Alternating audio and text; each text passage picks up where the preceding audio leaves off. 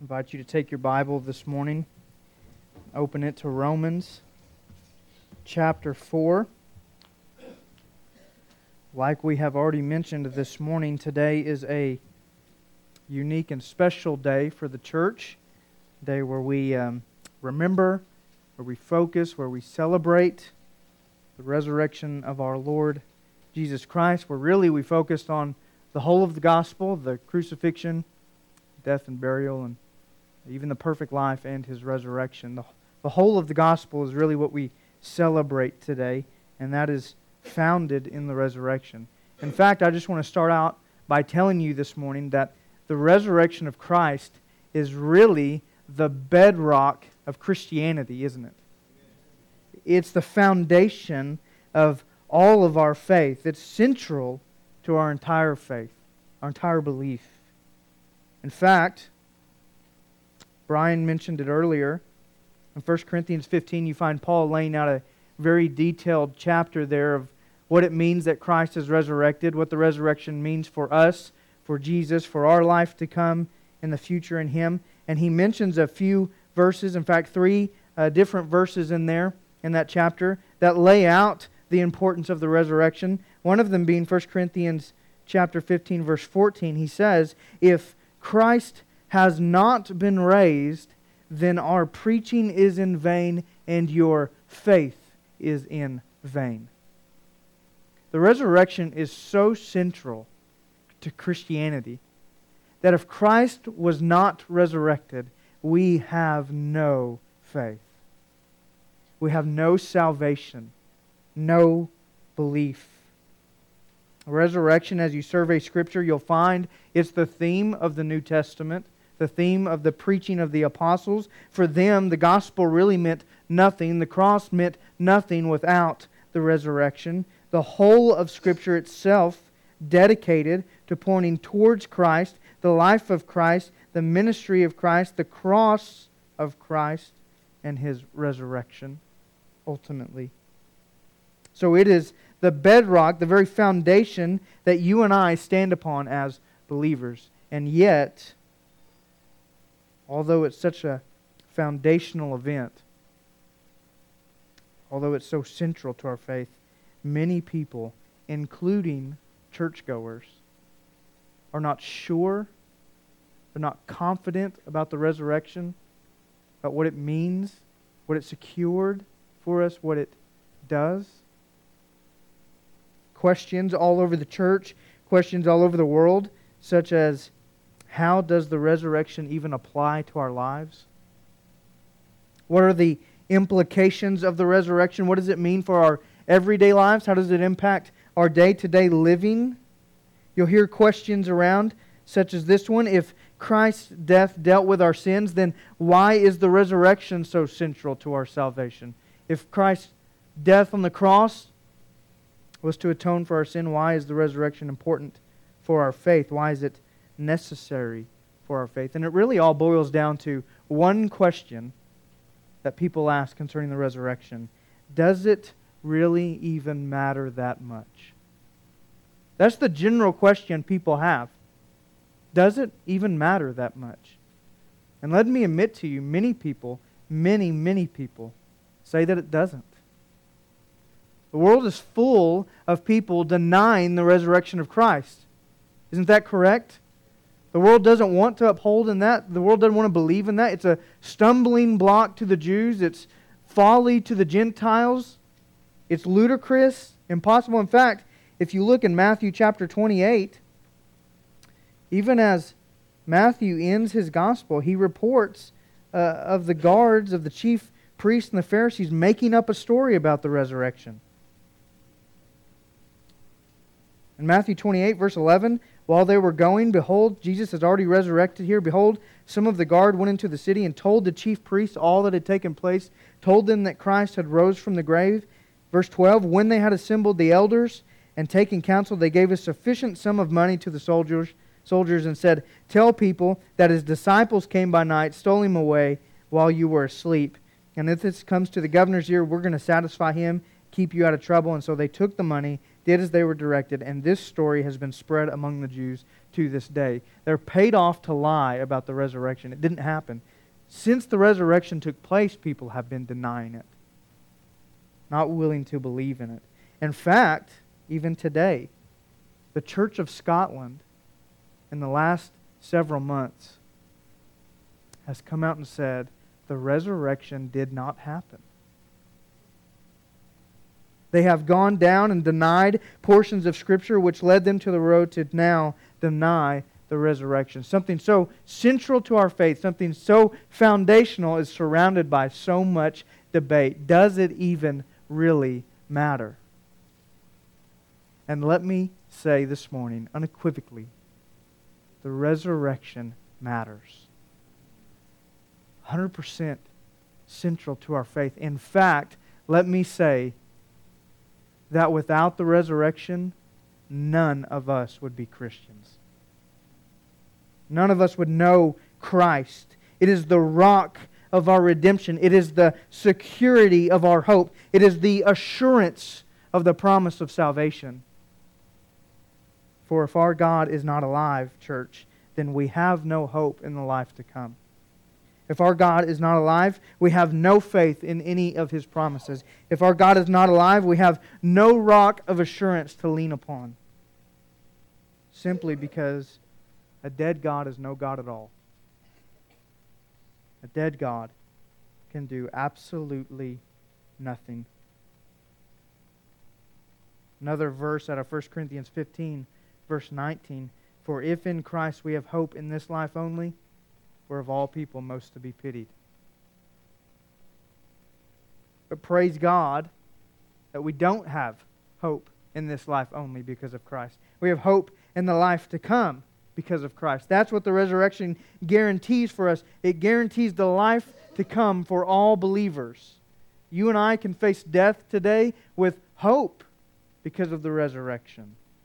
And so, since our God is alive, then salvation, then all who unite to Him in salvation will also be made alive, right? Our eternal life as Christians comes when we unite to Him who lives for eternity. Jesus said in John 14:19, "Yet a little while and the world will see me no more, but you will see me, and because I live, you will live." If Christ does not live, we do not live, but because Christ does live, you and I can live with Him through salvation in Him. Resurrection is important. It's what distinguishes Christianity from everything else in the world, doesn't it? Distinguishes our God from the gods of all other religions of the world, all other groups and organizations, all other belief systems. Because our God is the only God who is what? Alive. All other gods in the world are dead, false, man-made. Our God is the only true God of Scripture. And much more, He is the only God who came and who willfully died for His people and then rose again. No other religion has a God that would dare do such a thing. No other religion would dare think such a thing about their God. All other world religions say what? You need to get to God. Christianity says God has come to you, provided a way, secured it and guaranteed it through His resurrection. So it is the backbone to our whole faith, central to what we believe, resulting for us joy, life, hope, salvation itself. So if in the crucifixion, church, if in the crucifixion we watch in astonishment that God would die for us, and if in His burial we wait with eager anticipation, then in the resurrection we stand in awe of eternal victory and immeasurable joy secured for us. Let's look here in Romans chapter 4 as we begin to look at the importance of the resurrection and answer that question, does it really matter? How does it matter for our faith? How does it matter for our day-to-day life? Why is it necessary for our salvation? We find that answer in Romans chapter 4. We're going to look at this morning one verse of Scripture, the last verse in Romans 4, that concisely and clearly lays out the importance of the resurrection for you and I. Paul here has been talking about faith and talking about righteousness through faith alone, and he's been highlighting Abraham and Abraham's life. You look there in verse 22, talking of Abraham, he says that his faith was counted to him as righteousness. Let's pick up and read in verse 23 and read down to verse 25. Paul writes and says, "But the words 'it was counted to him' were not written for his sake alone, but for ours also. It will be counted to us who believe in him, who raised from the dead Jesus our Lord, who was delivered up for our trespasses and raised for our justification." That's what we want to look at this morning. That's what we want to dissect. And I want to break that verse down, verse 25, into its natural two parts. Jesus being delivered up for our trespasses and being raised for our justification. So let's take the first part now and begin to work through it. When Paul writes there and says that Jesus was delivered up for our trespasses, he's making a direct reference to the cross, to the crucifixion, but we want to examine what it means for him to be delivered up and then add to that what it means that he's delivered up for our trespasses. But first, I want to lay out before you the person of Christ. We need to understand who is being delivered up, who this Jesus really is. The first thing I want you to know about Jesus is that he is God. He is fully God, completely divine. Despite all the false views in church history, all the false views of him that persist today, we can start way back in the beginning when the New Testament was still being circulated. We can talk about Gnosticism that denied the person of Christ. We can talk about Arianism that denied the deity of Christ, on and on and on down the list. Even today, modern views of denying Jesus, some people actually believe that he is not and has not always been God, that he became God at his baptism and that his deity left him at the crucifixion. That's not an accurate teaching of Christ. He has always been, always existed as God. A few verses to support that. Hebrews chapter 1, verse 3. Jesus is the radiance of the glory of God and the exact imprint of his nature. Colossians 1:19, in Jesus all the fullness of God was pleased to dwell. Colossians 2:9, in Jesus the whole fullness of deity dwells bodily. John 1:1 and 2, in the beginning was the Word. The Word was with God. The Word was God. He was in the beginning with God. John 10:30, Jesus himself says, I and the Father are one. John even says in John chapter 20, the whole purpose he wrote his gospel was so that you may believe that Jesus is the Christ, the Son of God. This man who's delivered up for you and I is actually fully God himself in the flesh.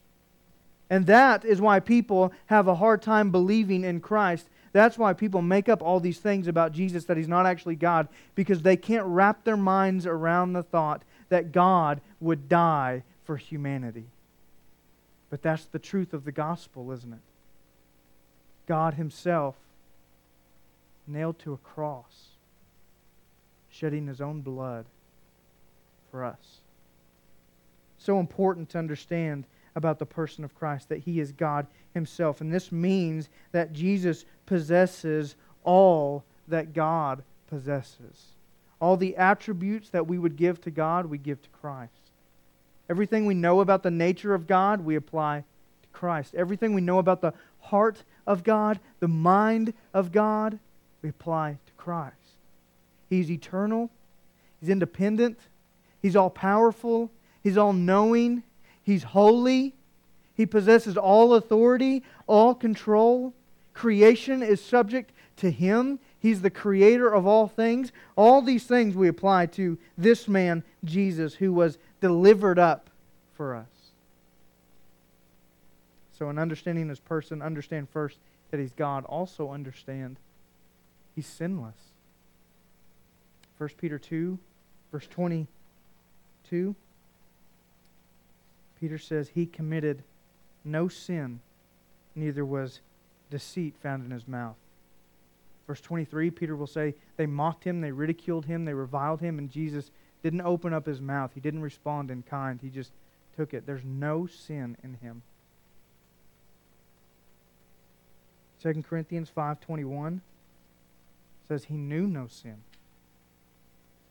This God who took on flesh for you and I was sinless. He was an innocent man. He had never done anything wrong, never thought anything sinful, never had one sinful desire enter into his heart. Totally, completely sinless, guiltless, innocent. Third thing I want you to note is that he's also fully man. Fully God, completely sinless, also fully man. He's born of a virgin, experienced all that human beings experience except sin. He's without sin. And he did that so that he could be the adequate, right substitute, the full sacrifice for humanity, so that he could be delivered up. Begin to grasp in your heart and in your mind the atrocity of the cross. That God, who is the creator of everything, would enter into creation, and though had committed no sin, was condemned as the worst of criminals for you. Jesus was delivered up. It was this Jesus delivered up for us. And delivered up means that he was given up. He was surrendered to. I want to highlight a few things that we know from Scripture concerning Christ being delivered up. First, I want you to notice he was delivered up into the hands of sinners. Acts 2:23, this Jesus, who was delivered up according to the definite plan and foreknowledge of God, you crucified and killed at the hands of lawless, sinful men. Are you amazed by that thought? The God of the universe, completely perfect, without error, without corruption, without sin, would be delivered over to those who deserve to die in His place? Mark 10:33 and 34, Jesus speaking to His disciples, "See, we are going to Jerusalem, and the Son of Man will be delivered over to the chief priests and the scribes, and they will condemn Him to death and deliver Him over to the Gentiles, and they will mock Him and spit on Him and flog Him and kill Him." Matthew 26, verse 45, Jesus praying in the garden right before His arrest, looks at His disciples who are sleeping and says to them, "Sleep and take your rest later on. See, the hour is at hand, and the Son of Man is betrayed into the hands of sinners." What humility is that? What dedication to go to the cross? What love for the guilty and love for the sinner is that? Why would God dare do such a thing as that? He who possesses all authority, He who has all power, He who is the God of all creation, the rightful King over all creation, sinless, perfect, uncorrupted, guiltless, would allow weak and worthless sinners to hold down His hands and nail Him to a hunk of wood.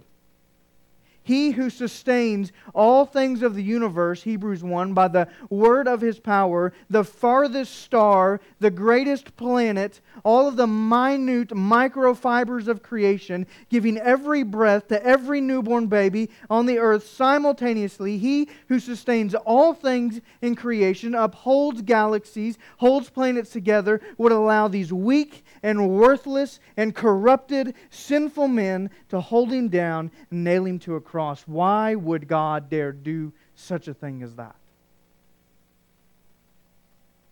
He's delivered into the hands of sinners and allows them to arrest Him, to beat Him, and to crucify Him, so that He hangs in the public view, nailed to a cross, the whippings still present on his flesh, blood flowing down, unimaginable, while people mock him. If you're the Son of Man, take yourself down from there.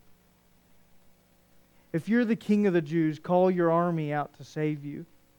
Look, he can't even save himself. Not only, church, was he delivered up to the hands of sinners. This God, sinless man, was delivered up to sin itself.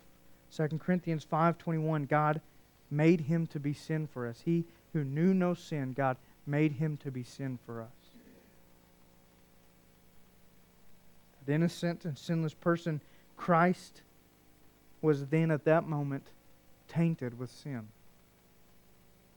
He was covered with the grotesque, soul-condemning sin.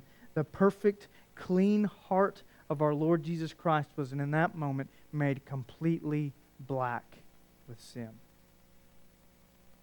Every evil thought of my heart, every evil desire that enters into my heart, my mind, thrusted upon the pure soul of Christ. So often we think that sinning is just about the actions that we commit. That these things that we do over here in our life are what condemned Christ. Understand, every sinful thought in your heart thrusted in a moment upon Jesus. Are you amazed yet? At Paul's simple words, Jesus was delivered up for our trespasses. And not just my sinful thoughts, the sinful thoughts of all who would believe in Him, simultaneously, instantly, corrupting His nature, His person, who He is. Church, He's not just delivered into the hands of sinners, and He's not just delivered up to sin. There's one more thing we must say. This Jesus is delivered up to the wrath of God. Romans 8:32, God, who did not spare His own Son, but gave Him up for us all, how will He not also with Him graciously give us all things? God did not spare His Son, but gave Him up for us all. Isaiah 53:10, I'll read that verse to you. It was the will of the Lord to crush Him. Pleased the Lord to send Christ to the cross. Matthew chapter 26, verse 39, Jesus is in the garden praying again before His arrest, and His soul is in such anguish. He's sweating drops of blood, and He says, and fell on His face and prayed, saying, Father, my Father, if it be possible, let this cup pass from me. Nevertheless, not as I will, but as You will. Why is Christ in such anguish? Is it the death? Is it the beatings? Is it the crucifixion itself? Not at all.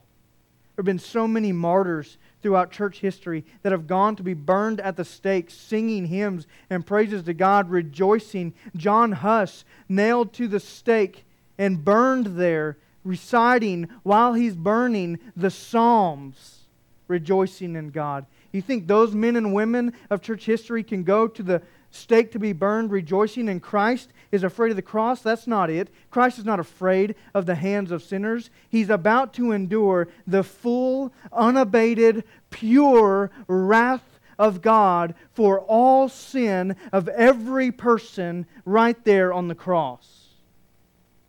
And in a single moment, God Almighty, who possesses all power, possesses all justice against sin, will pour out His wrath on Jesus. He wasn't just delivered into the hands of sinners. He was delivered into the hands of a wrathful God. So that Christ didn't just hang on your cross. Christ drank your wrath. Every sinful thought that's entered my heart condemned Him there. It's a vital truth of the crucifixion. Paul's statement here in Romans 4:25 is a loaded statement. He's delivered up to the wrath of God. The sinless, guiltless man condemned as the worst of criminals by weak, corrupted, sinful humanity. And we have to ask the most important question we can ask at this moment. Why? Why would He do that? It's a question you have to ask, and it's a question you have to answer. Why would God do such a thing for me? He had done nothing wrong.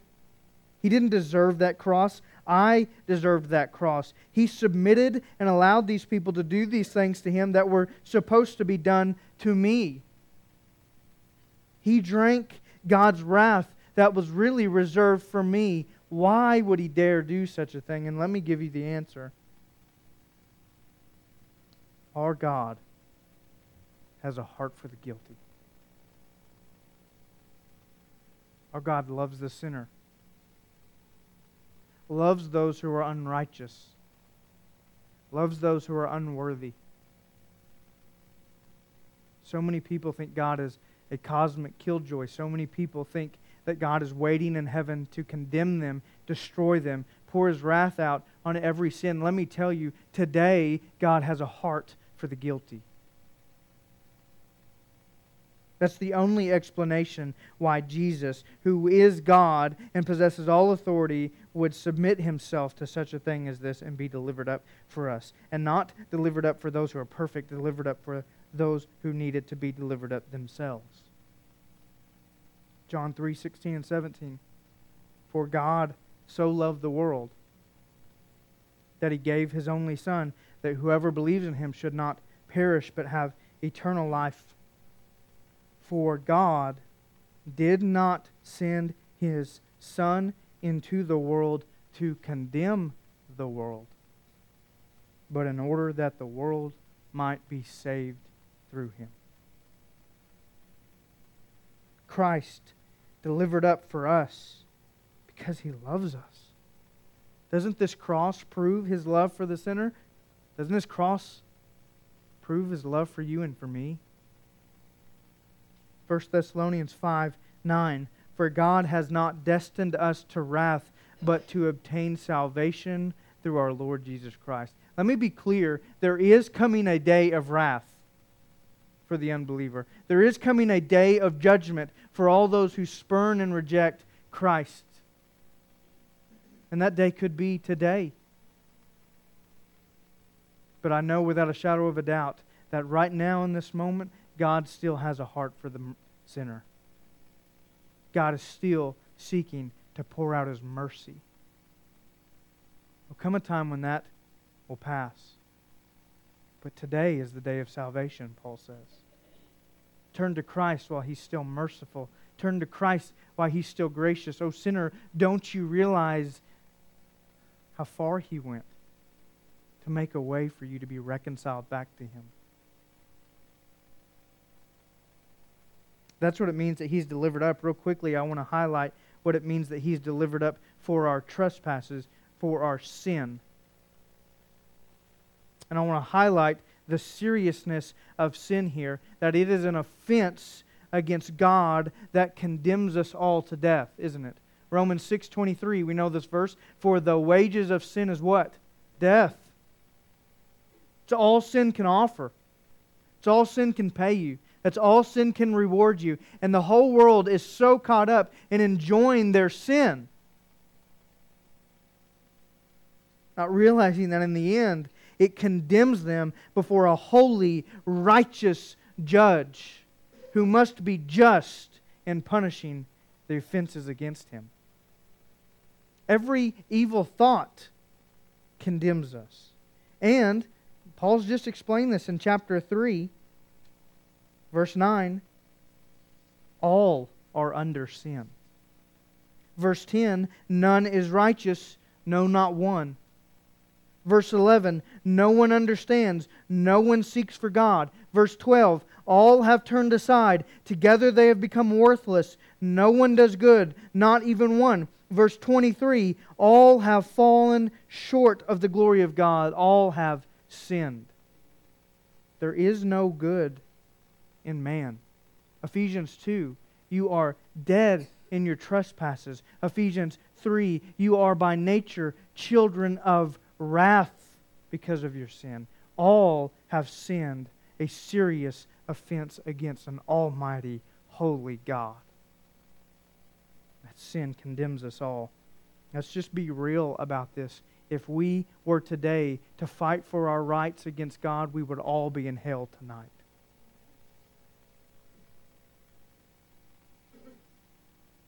That's the seriousness of sin, and that sin, because of God's love, requires a sacrifice. And here we have almost an impassable question about God's justice. How can God be just and punish sin rightly? If He's perfectly just, then all injustice must be punished, correct? Sin is injustice. So how can God be just and at the same time forgive? How can He pardon sin? How can He maintain His justice and exercise His mercy? Through the cross. Through Christ being delivered up for our trespasses. You realize that at the cross there are things going on behind the scenes you and I couldn't see, such as wrath and justice flowing in so that mercy and love could flow out. God maintains His justice by punishing Christ for sin. He exhibits His mercy by Christ being punished for sin. Romans 3:26.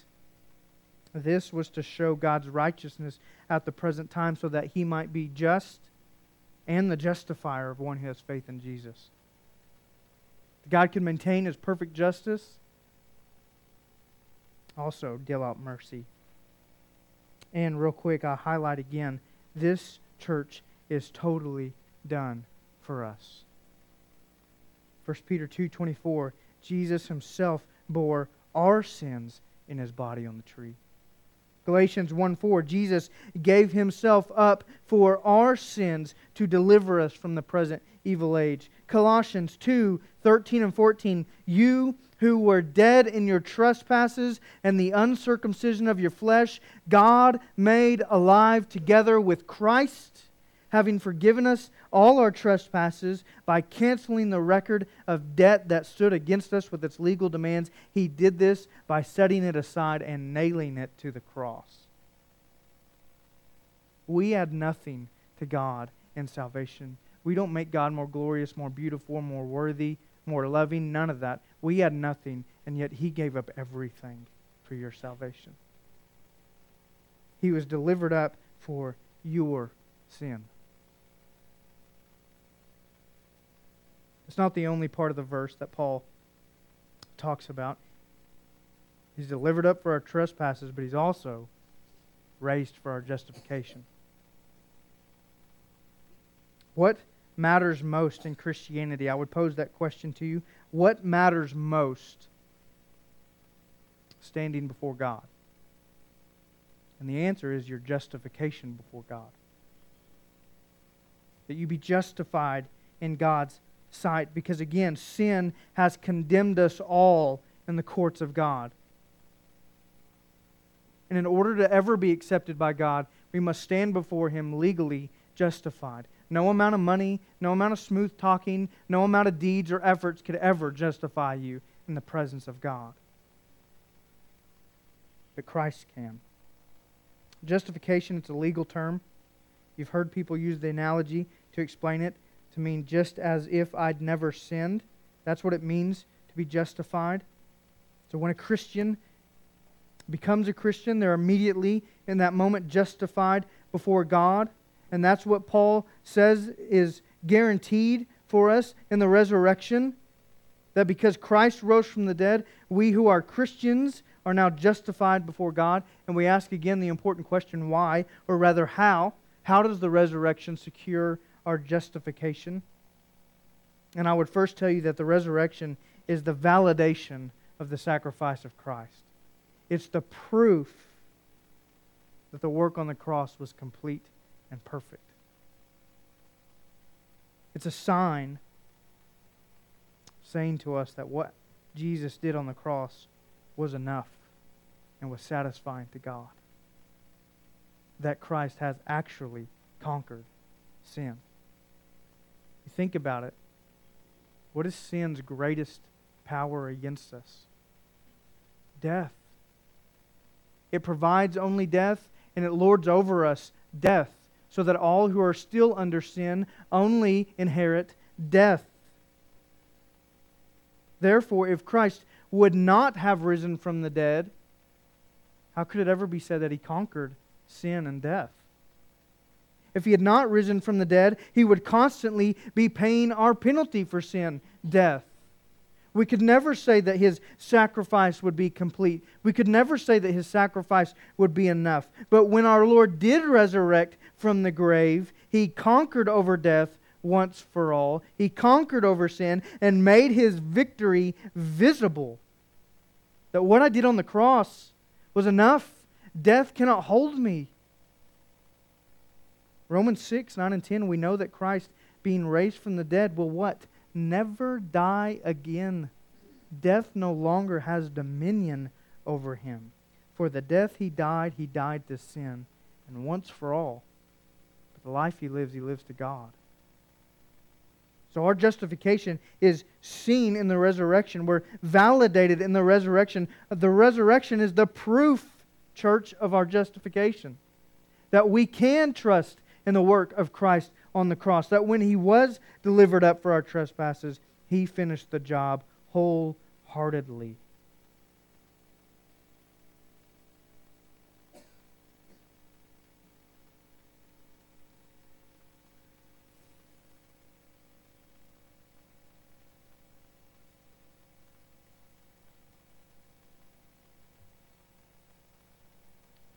I want to just, in conclusion, pose this question to you. I think we've gone far enough.